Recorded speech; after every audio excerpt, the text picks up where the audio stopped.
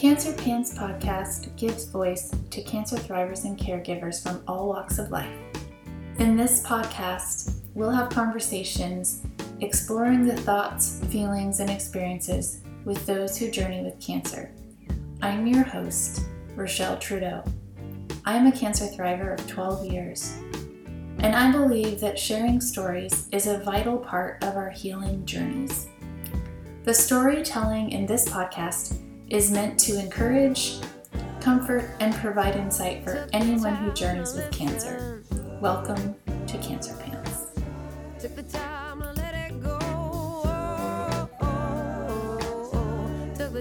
Today I'm having a conversation here with Linda Reisenbeck. Is that how to say your last name? Riesenbeck. That's okay. Riesenbeck. She just goes by Linda. I do. To me. Linda R. Linda R on Instagram. Yeah. That's where we do most of our communicating. Sadie's mom. Sadie's mom. She has the sweetest dog. Oh my goodness. It is so adorable. We mostly talk about dog things. We do. Sometimes we talk about cancer things, but mostly we talk about dog things. Well, you have a new baby too, so that's exciting. I do. Yeah. Yeah, she's great. So today, one of the reasons that Linda is here with me is because she had reached out to kind of ask me a little bit about how to help out her cousin, Carla, who at the time was going through some treatment. And we just got to talking and having a really good conversation about it. And she was really instrumental in helping me to understand what kind of service I can provide to people just by having gone through an experience with cancer.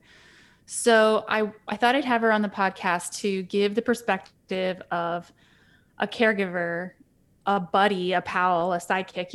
You can explain whatever you felt like you were for her. Mm-hmm. But who is that person that takes you to your appointments and does all these things? So that's what we're going to talk about today is Carla's journey and Linda's kind of view of it and how it was her journey as well. So right. Yeah. Take over. Here you go. Okay. And you can introduce yourself and tell us a little bit about you, and then we'll dive into the story. Okay. Thank you, Rochelle, very much for having me on your podcast, which I just think is going to do incredible things to help people. You are an amazing person. Mm-hmm. And for those of you who have not seen Rochelle's documentary called Cancer Pants, it's a must see. If you or anyone you know is going through cancer, it's an uplifting, positive kind of how to look at it in a better way point of view. And that's how I got to know Rochelle, was watching her movie when my sister-in-law was diagnosed with breast cancer and then my cousin Carla with colon cancer. And I reached out to Rochelle. Fortunately, she answered back to find out what I could or should not do to help my cousin as she went through this journey. I'm 67 years old. I'm from Cincinnati, Ohio, worked in healthcare for 46 years, not a doctor or a nurse, but I supported a physician and worked in medical education for many years. My cousin Carla, very dear to me. We did not see a lot of each other. We lived close, but she had her kids. I had my family, my extended family. And we kept in touch. We talked a lot on Facebook, which was the way 4 or 5 years ago. And she was diagnosed with stage 4 colon cancer in September of 2015. I have so many dates I have for her.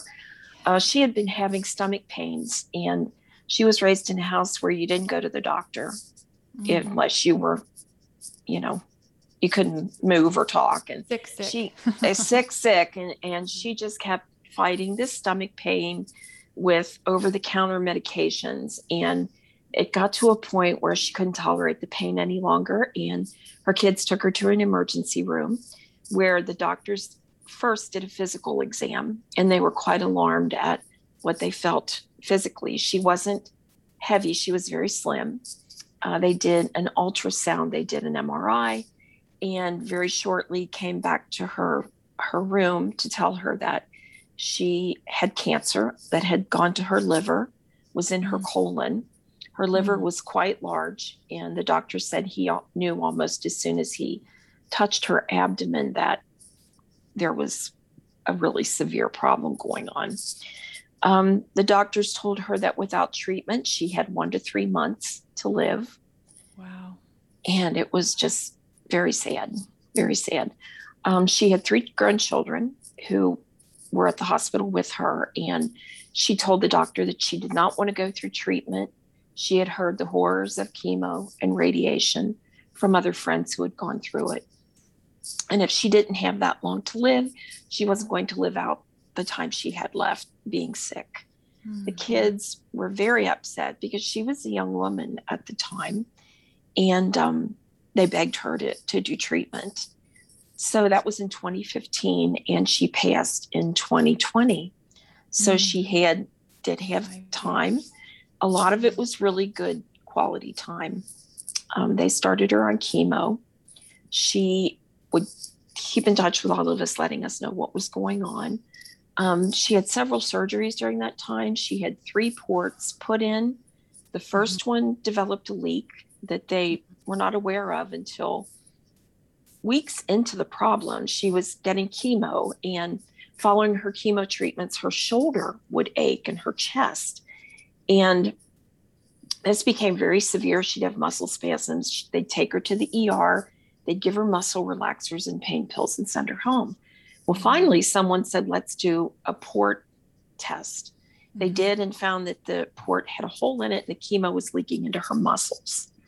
Yeah. So that was really hard. Oh my goodness. No wonder. Yeah. Oh, it was horrible for her. Yeah. So I'm just going to put a little pause right here and just explain to our listeners what a port is. A port is more specifically called a portacath, and it's put inside underneath the skin so that the chemo doesn't have to be given intravenously.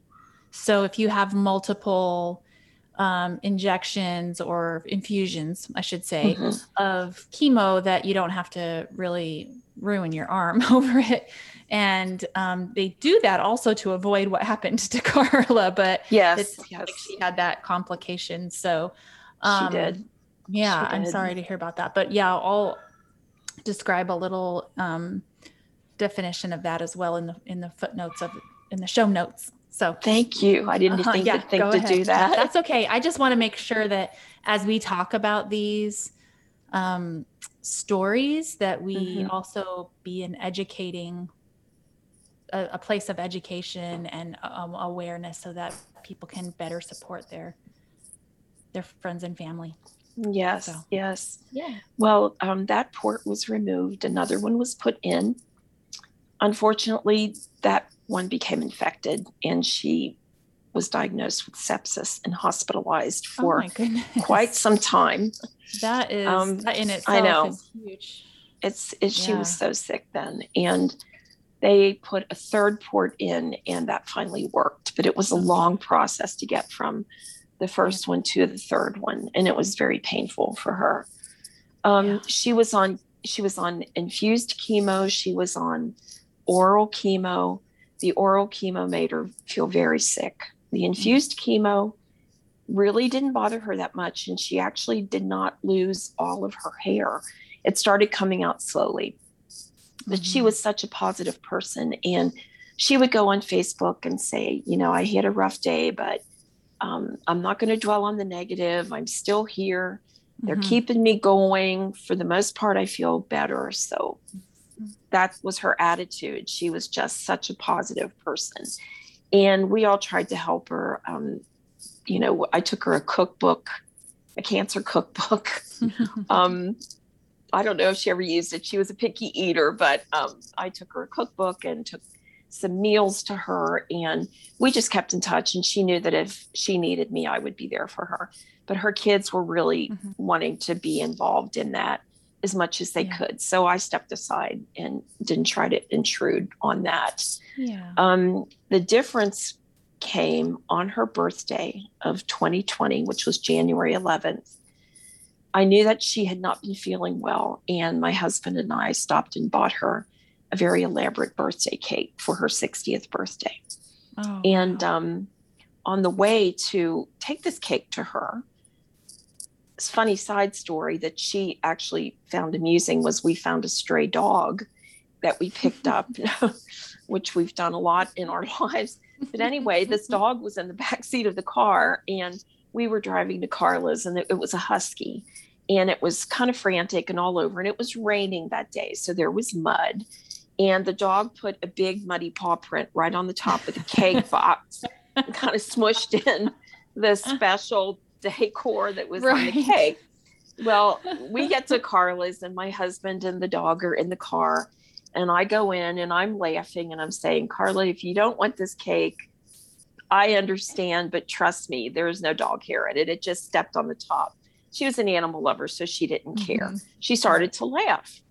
And then all of a sudden, she started to cry. And she was a very emotional person. She was the type that would cry when you would be kind to her. She would cry. She was just such a sweet, kind person.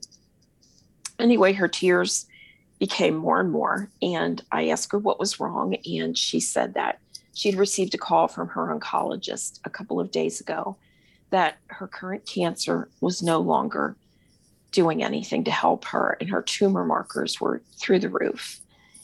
And so the treatment she was on was just at a plateau and it wasn't doing anything. It was. And it was what the oncologist called their last resort treatment. Wow. Okay. And she was very upset, of course. And she said she was so afraid that she would die in September of 2020, because they told her that the survival rate for her type of cancer, which had also metastasized to her liver, was 5 years with chemo. And she had that 5-year timeline in her mind. This was January when this happened. And she said, I'm so afraid I'm going to die in September, which kind of upsets me, because I know statistics, they need to gather the data. They need to put it together. They need to report on it. But it's hard when you have that stuck in your mind when you're that ill. Anyway, her doctor said that possibly she could join a clinical trial, but Carla, being Carla, didn't want to impose on her kids to miss work, take her to and from, be with her. She was ill. And I had retired the year before, which was lucky. And I said, I will take you anywhere you need to go. If we need to go out of town, we'll fly out of town. I had time and I wanted to help her. And because of that, she agreed to do it. So we got her hooked up with a clinical trial at University Hospital, University of Cincinnati. Pardon me. No worries. And she was very intimidated by all of it, of course. And fortunately, I had worked for medical education, and research fell under the umbrella of my boss's responsibility. He was also a physician, happened to be a gastroenterologist as well. And I kind of knew what she had to do to be in a clinical trial, the paperwork that was involved. So we went down, we got the contract, which was like 65 pages long. Oh my goodness. And I said, I'll take it home. I'll go over it. I'll tick anything that, we'll have questions about, because she couldn't deal with it. Right. You wrap her mind around that with everything that's going on. That's a lot. Yeah. Pardon me. So we took care of that. We went down to UC, we signed the papers and got her started. And her first infusion, she was on 2 drugs. For the life of me now, I can't remember what the names of them were, but she got 1 infusion and she did very well. And she had a total of 3 infusions throughout the process. And we would, she'd have a PET scan and things would be unchanged, which was good and bad at the same time. But her last infusion, she had a PET scan the following Wednesday. And we were to see the doctor a few days later, which we did. And Dr. Sohal came in looking very sad. And he said he was sorry to report that the clinical trial had not helped her at all. her cancer had actually grown quite aggressively in the course of 2 months' time. And she just looked him square in the eyes and said, "How much time do I have left?" And he showed us the scan of her liver. We weren't aware what we were looking at, but it did not look good anyway. Right. He said, "Are you sure you want to know that information?" And she said, "I do." And she reached over and took my hand. And he said, "Maybe 1 to 3 weeks. So you really need to get your affairs in order." And she just sat there, and I was stunned. She was stunned. Neither one of us knew what to say. She just held my hand, and I just held her hand really tightly. And she said, "Well, I need to go get things straightened out." So we thanked him. Everyone came in to say goodbye to her. The staff had become quite fond of her over that 3-month time period. And they all said how sorry they were that it had not worked. So we went out into a courtyard where there was a bench and trees and flowers. And we sat down, and I thought she would probably cry. She didn't. She just said to me, "I can't believe I only have 1 to 3 weeks left." And I think we were both in a state of shock.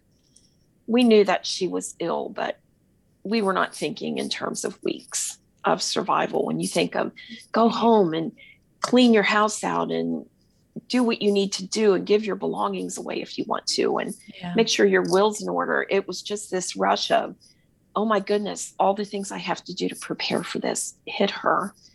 And she said, "I am not afraid of dying." She said, "I just need you to know that I'm not scared to die." And I said, "Okay." And she said, "But I do need you to help me plan for the end," which she said, "I don't want to put that on my kids. They've been through enough." She said, "I think you would be able to help me with that better than they would." And we just kind of sucked it up at that moment and said, "Okay, what we do now, we are transitioning from the clinical trial and some small piece of hope to accepting the fact that that is not going to happen, and that we need to transition to her having the best end of life as possible." So we set about that task, and she didn't tell the kids for a few days. And she told me what she wanted in her funeral, how she wanted that to be done. She had me come over several nights throughout the weeks that followed. She ended up living to July 4th. So she beat that 1 to 3 week odds, but it was a tough time. Yeah. She wanted me one evening. She said, "Will you come over and help me with something?" And I got there, and she was upstairs because she was having trouble walking at the time. Her abdomen was full of fluid, and to drain it off wouldn't have done any good. It would have just come right back immediately. And the fluid was moving down and had nowhere to go but down. So it was going into her legs and her feet.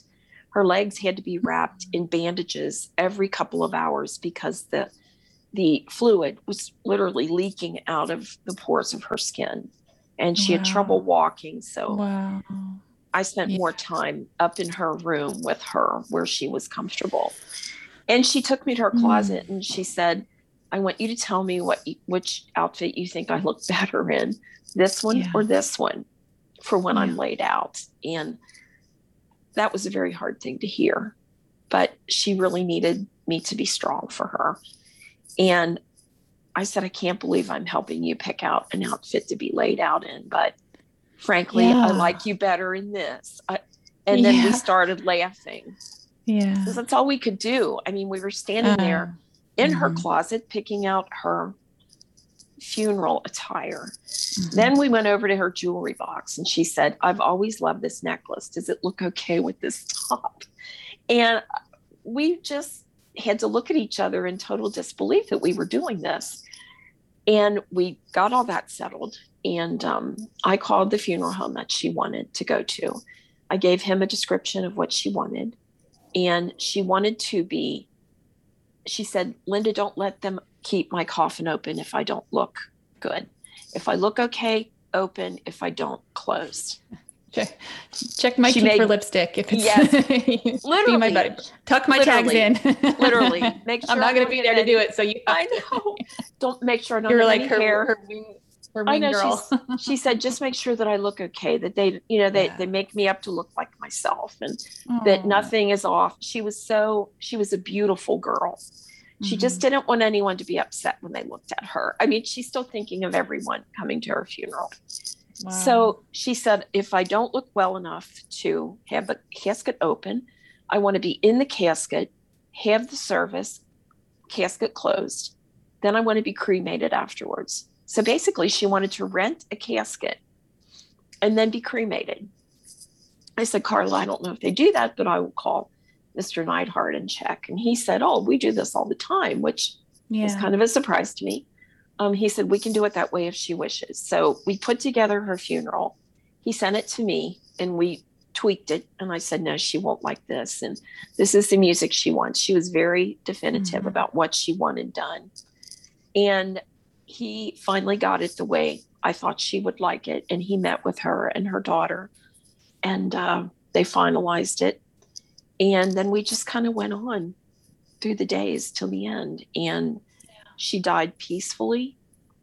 They had to get her a hospital bed because she could no longer go up and down stairs.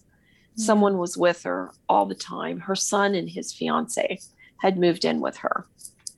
And his fiance worked in the emergency room at the hospital that Carla always went to. She wasn't a nurse, but Carla felt like she could help take care of her. She picked up a few pointers here and there.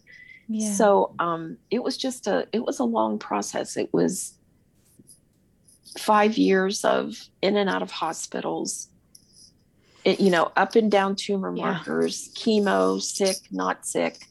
Yeah. It was just a long process. And we agreed that I was her transition person. And I really believe, after going through this with her, that that's something everyone needs, because there are going to be people in your life, in my opinion, that are so emotionally involved. Not that I wasn't emotionally involved, but I wasn't one of her children. Right. I was older than her. She looked up to me kind of for guidance on how to walk through this. And somehow, after much prayer and support from other family members who have cancer on my husband's side, unfortunately, it was a process that I was honored that she chose me to do that for her. And it was time that I will never forget. We talked about everything we had never talked about before. It was a really close, intimate time. And the level of missing her that I feel is beyond description. And I bought cousin bracelets for us. Oh, beautiful. And it's so beautiful. It reads, cousin to cousin, we will always be just a couple of nuts from the same family tree. So she laughed when she saw that. So she liked that. But, that's awesome. And also, we were doing this when COVID was rampant and everyone was masking up and no one was supposed to be together. And we just decided we were going to do this, and we had to take our chances. I wasn't going to desert her at that time. There was a few occasions that I couldn't be near her because I had to be tested for it. And her daughter-in-law would take her to her appointment. But we were together most of the time and just going through these things together. And she would sit in the waiting room and see people come in, and she would feel bad and want to go help them to their chair. And, one gentleman that we saw every time would sit, and he would just sit and he would just rock back and forth. And she said, that man, just all he does is rock. And I said, that's a form of self-soothing. I know it is for me. And he would just rock until he was called back. And then he would come out and go home. And you see so much. You see a lot of bravery. You see a lot of fear in the cancer units. The waiting room is such a poignant place. It is. It is. You cannot go place to that I think everyone. so many people that I've talked to, and even my experience, that the waiting room is its own experience in itself, because you're It waiting for is. your own treatment or the treatment of the person that you love, that you're Mhm. there to support.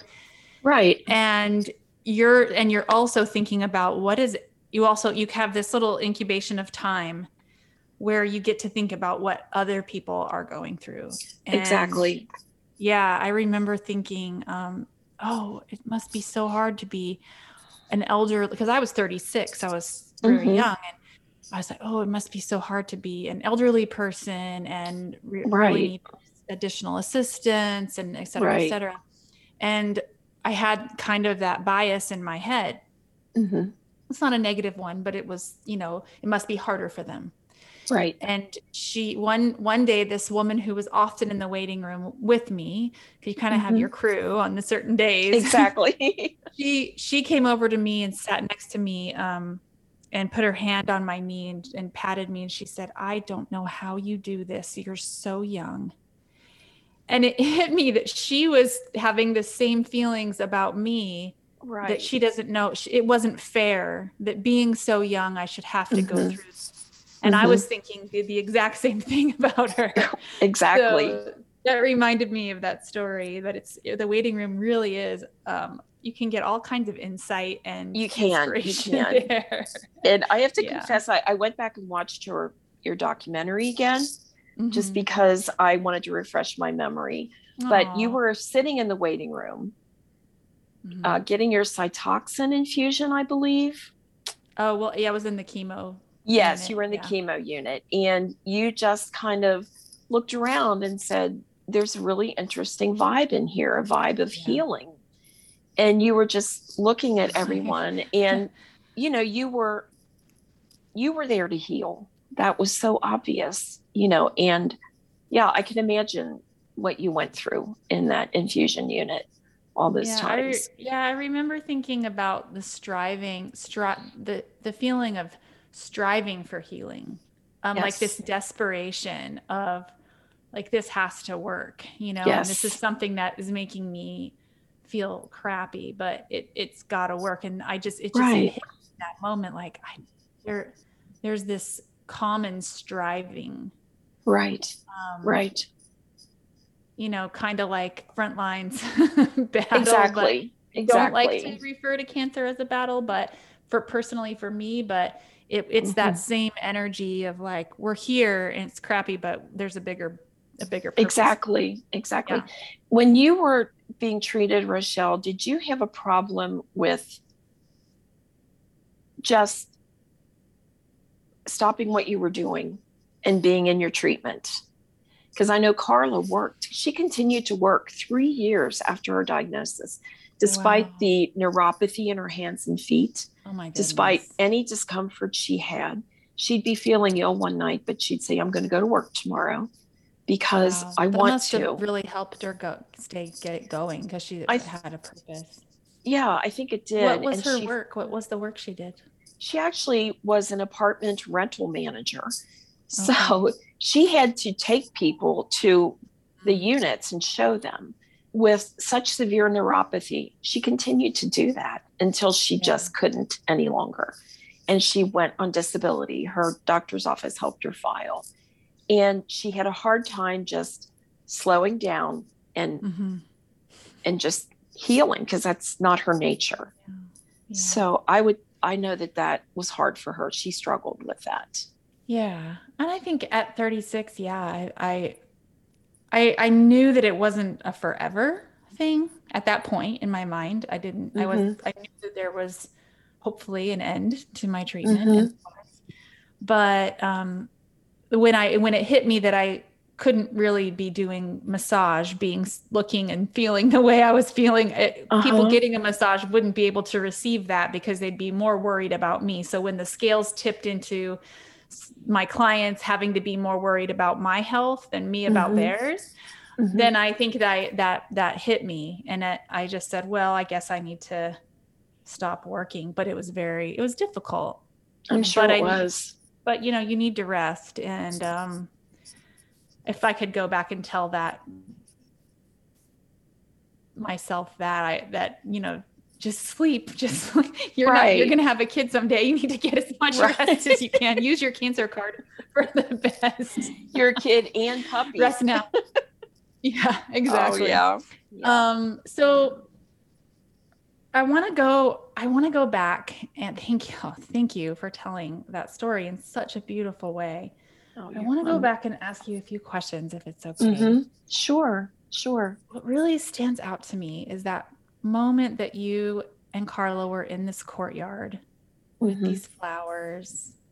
I'm assuming it was a nice day. It was a beautiful day. Right. Which was so the opposite of what was going on. The irony. The irony that, people are walking in and out of the hospital, going to work. Mm-hmm. My thought was, how can you do that? We were just told she's dying. The world can't keep spinning.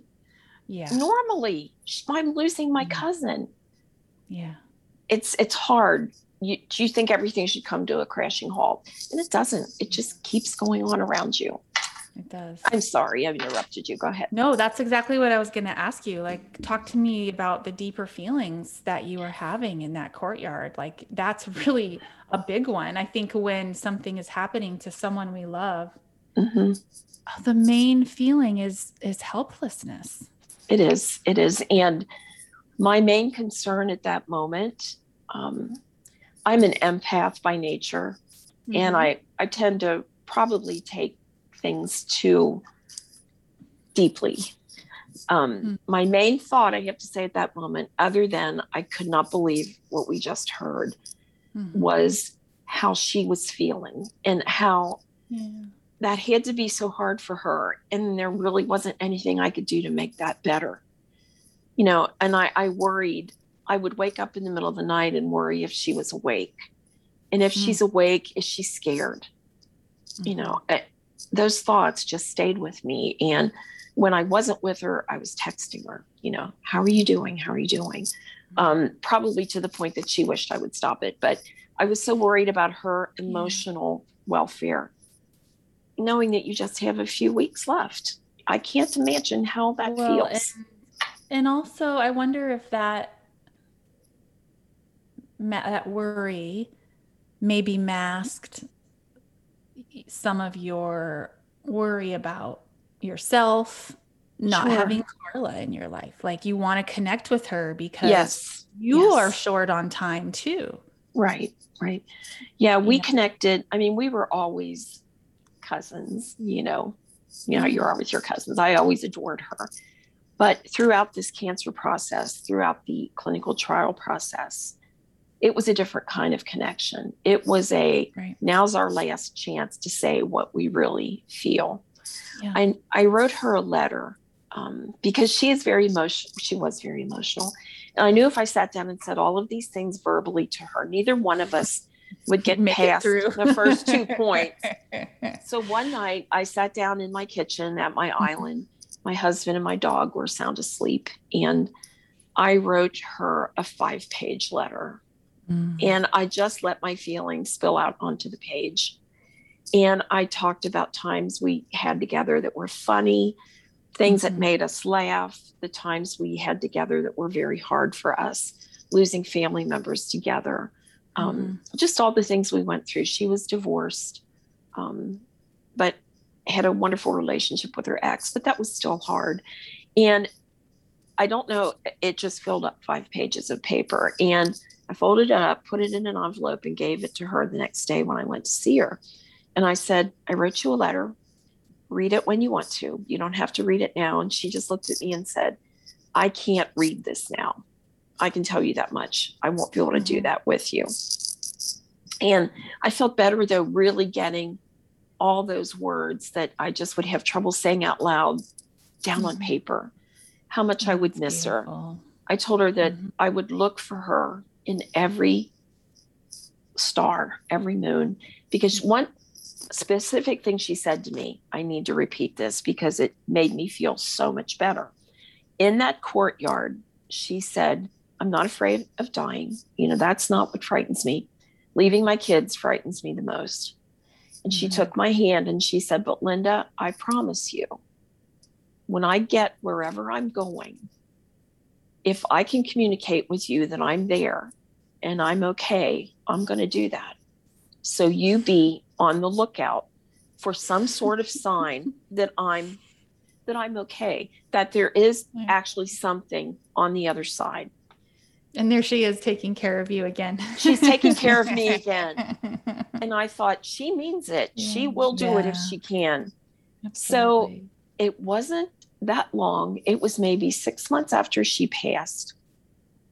And of course, I was looking all over. I told her, I'll see you in every butterfly. Every time I see the color purple, I'll see you. Every time I hear a rock song, she loved rock music, I will think of you. Just that she would always be around me. I was at my mother's one evening, and my mother is sight impaired, and we had her television on, and her cable box said 5:30. And I looked up at her clock hanging on the wall, battery operated clock, and it was spinning around. And I said, Mom, there's something wrong with your clock. And we looked at the clock. No, I take it back. It wasn't 5:30. It was 6:05 on the cable box. The clock was just spinning very fast, both hands going around. And she said, there must be something wrong with it. And I said, that is so bizarre. She said, I just put new batteries in it. So I said, Carla loved clocks. Step back. And she knew that I loved clocks. And I said, I think that's a sign from Carla, because it just wouldn't stop. And I said, Carla, if that's you, stop that clock at 6:10. That hand's coming around, boom, 6:10, it stopped moving. Wow. After just wildly going around. I actually got that on tape on my phone.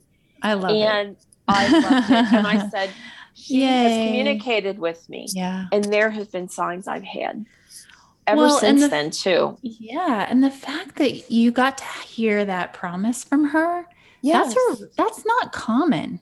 You know, it isn't. It's not something, it's such a gift and such a sweet way to transition from physical in-person, live in-person friendship, relationship, cousinship to something that's more spiritual and it is energetic. And, you know, I say this all the time. I probably said it on a couple of other podcast episodes, but that memory is a stamp on your heart, and it is. It doesn't change ever again. So it's this thing you have for her, and that is what you have, and that's what you share. And so your connection to her gets stronger and stronger even after the parting. And so it does. She actually asked me if I wanted her to deliver any messages to anyone when she got there. I love it. I mean, this is sounds like that's something I would do. I'd be like, everyone turn in your afterlife.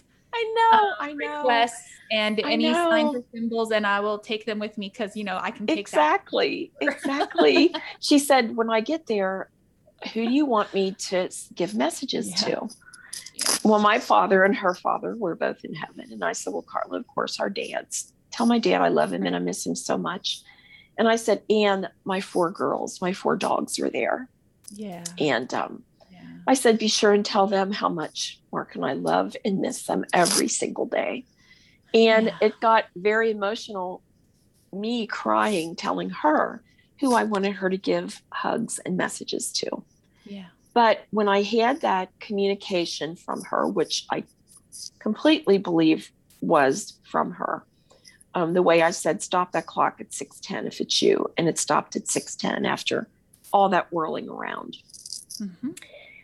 I felt this great amount of comfort that she had passed all of that along to my loved ones. Mm-hmm. And it gave me more comfort than I can ever say. And I thank her in prayer all the time for giving me that opportunity to communicate with them through her. And most of all, for thinking of that when she was going through so much herself.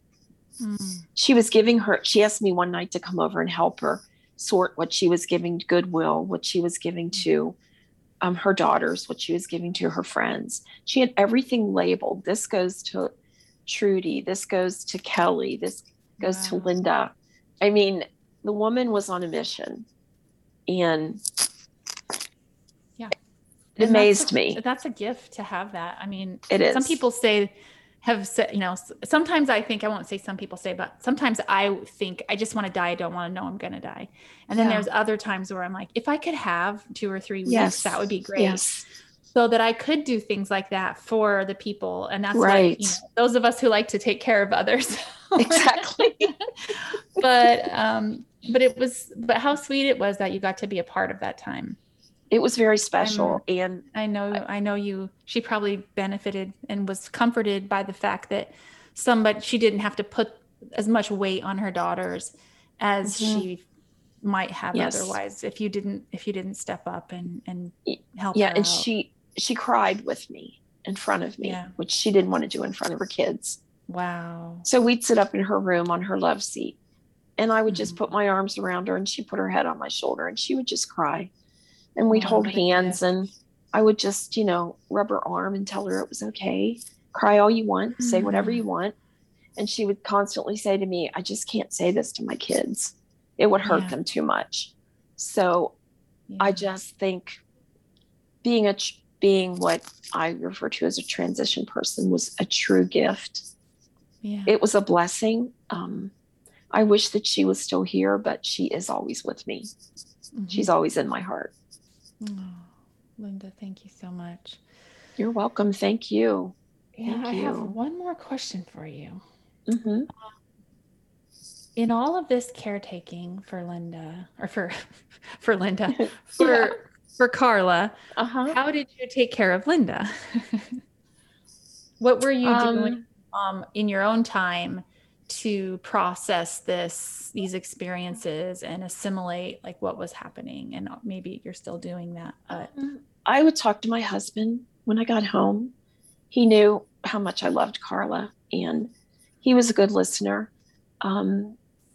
I'm ashamed to say I wasn't doing a lot for my own well-being. I was very wrapped up in what was going on with her, but I was trying to distract myself. I was reading the Bible. I was praying a lot. I'd go to bed at night, and when I was supposed to be going to sleep, I would tick off in my head everything I needed to pray for. And again, like I said, I would wake up in the middle of the night and wonder if she was okay. Yeah. And it was a tough time. I don't think I really did. Self-care wasn't high on my list at that time, but in retrospect, I realized that it should be, because if you're not well, you can't help anyone else. Mm-hmm. Well, we were also all in a pretty traumatic, shocked state just with the Exactly. We were in lockdown. Yeah, we were in lockdown. And so there was just so much going on. There was. And I have to say that, unfortunately, I'm an NPR junkie, and everything. Unfortunate. That's fantastic. Unfortunate. I'm an Anderson Cooper, Don Lemon, fan. And I would watch the news shows at night because I'm a news junkie. Yeah. And with everything going on in the political arena in our country, that was very upsetting. So I should not have done that in retrospect. That you're like, Carla, I'm coming with you. Everything's going to hell here. Oh, please don't let that orange man get into the White House. That will be a tragedy. But I was very involved in all of that. And I had to hear everything that was said. I had to listen to every speech that everyone made. And I don't know if I was using that as a distraction to get my mind off of coping mechanism. It was a coping mechanism, maybe, because I truly was addicted. I would stay up late, watching all the CNN specials, and my husband would go to bed and shut it off because he couldn't stand it. So he's like, I gotta sleep, lady. I know. Don't tell me what they said. I don't want to hear anymore. Yeah. I mean, I also find that when you're faced with uncontrollable situations, that you try to find that which you can control, and what we consume is what we control. And so sometimes that's just like, listen, I can watch it and know it. And if I can't do anything about it, at least I can pray about it or whatever. Exactly. So I think it's understandable. Well, I know that this probably isn't the last time that you're going to be of service in this way to someone who you love. I hope but that maybe it is. I hope that I can maybe help other family members with cancer. We have so many of them in my husband's family. Yeah. And 2 sisters, both stage 4 cancers, and Yeah. both hanging in there, as the best you can do. Yeah. Well, I hear in your story that there was a lot of pain and sadness, but also probably a lot of gifts and things you learned about yourself. Many gifts, lots of sadness.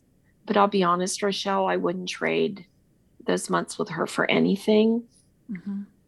It truly was a blessing just to be in her presence and just to feel her courage and her energy. I mean, if anything, she kept me going on days that I was having a hard time. Yeah. So that's why we're here together. It is. And I can't wait to be reunited with her. And she was a special lady. And I also want to say that what you do for people in that situation, caregivers, thrivers, survivors, is incredible. I hope you know what a gift you are to people like us. You truly are. And you truly are. You're so courageous. And these conversations that I want to put out there are so that I'm not the only one that's receiving this kind of just really beautiful storytelling and knowledge, and so that we don't feel alone, because there are so many people out there. And I think oftentimes it's the cancer patient that gets a lot of the attention in the situation. Mm-hmm. The support people really, they have such a strong role and such they wear the cancer pants too. Yes, they do. So I think that it's important for their perspective to be seen and heard, so that, we can also, when we're reaching out to support someone who has been diagnosed with cancer or any other illness, that we also look towards their family. And I know that that's a lot of people do that, but I just want the whole story to be heard. Yes. And your part of the story is beautiful. So thank you so much for being here. You're welcome. Thank you so much for having me on your podcast. This is an honor as well. Oh, Linda, you're great. I'll talk to you. Hopefully you'll come back and talk to us another time. Call me anytime. Okay. Thanks. Okay. Thanks, Rochelle. Bye-bye. Thank you for listening to Cancer Pants Podcast. All the references and links to information about the guest today can be found in your show notes. Go out and find the joy. Wear the pants. You are right where you belong. Take care. Took the time to listen. Took the time.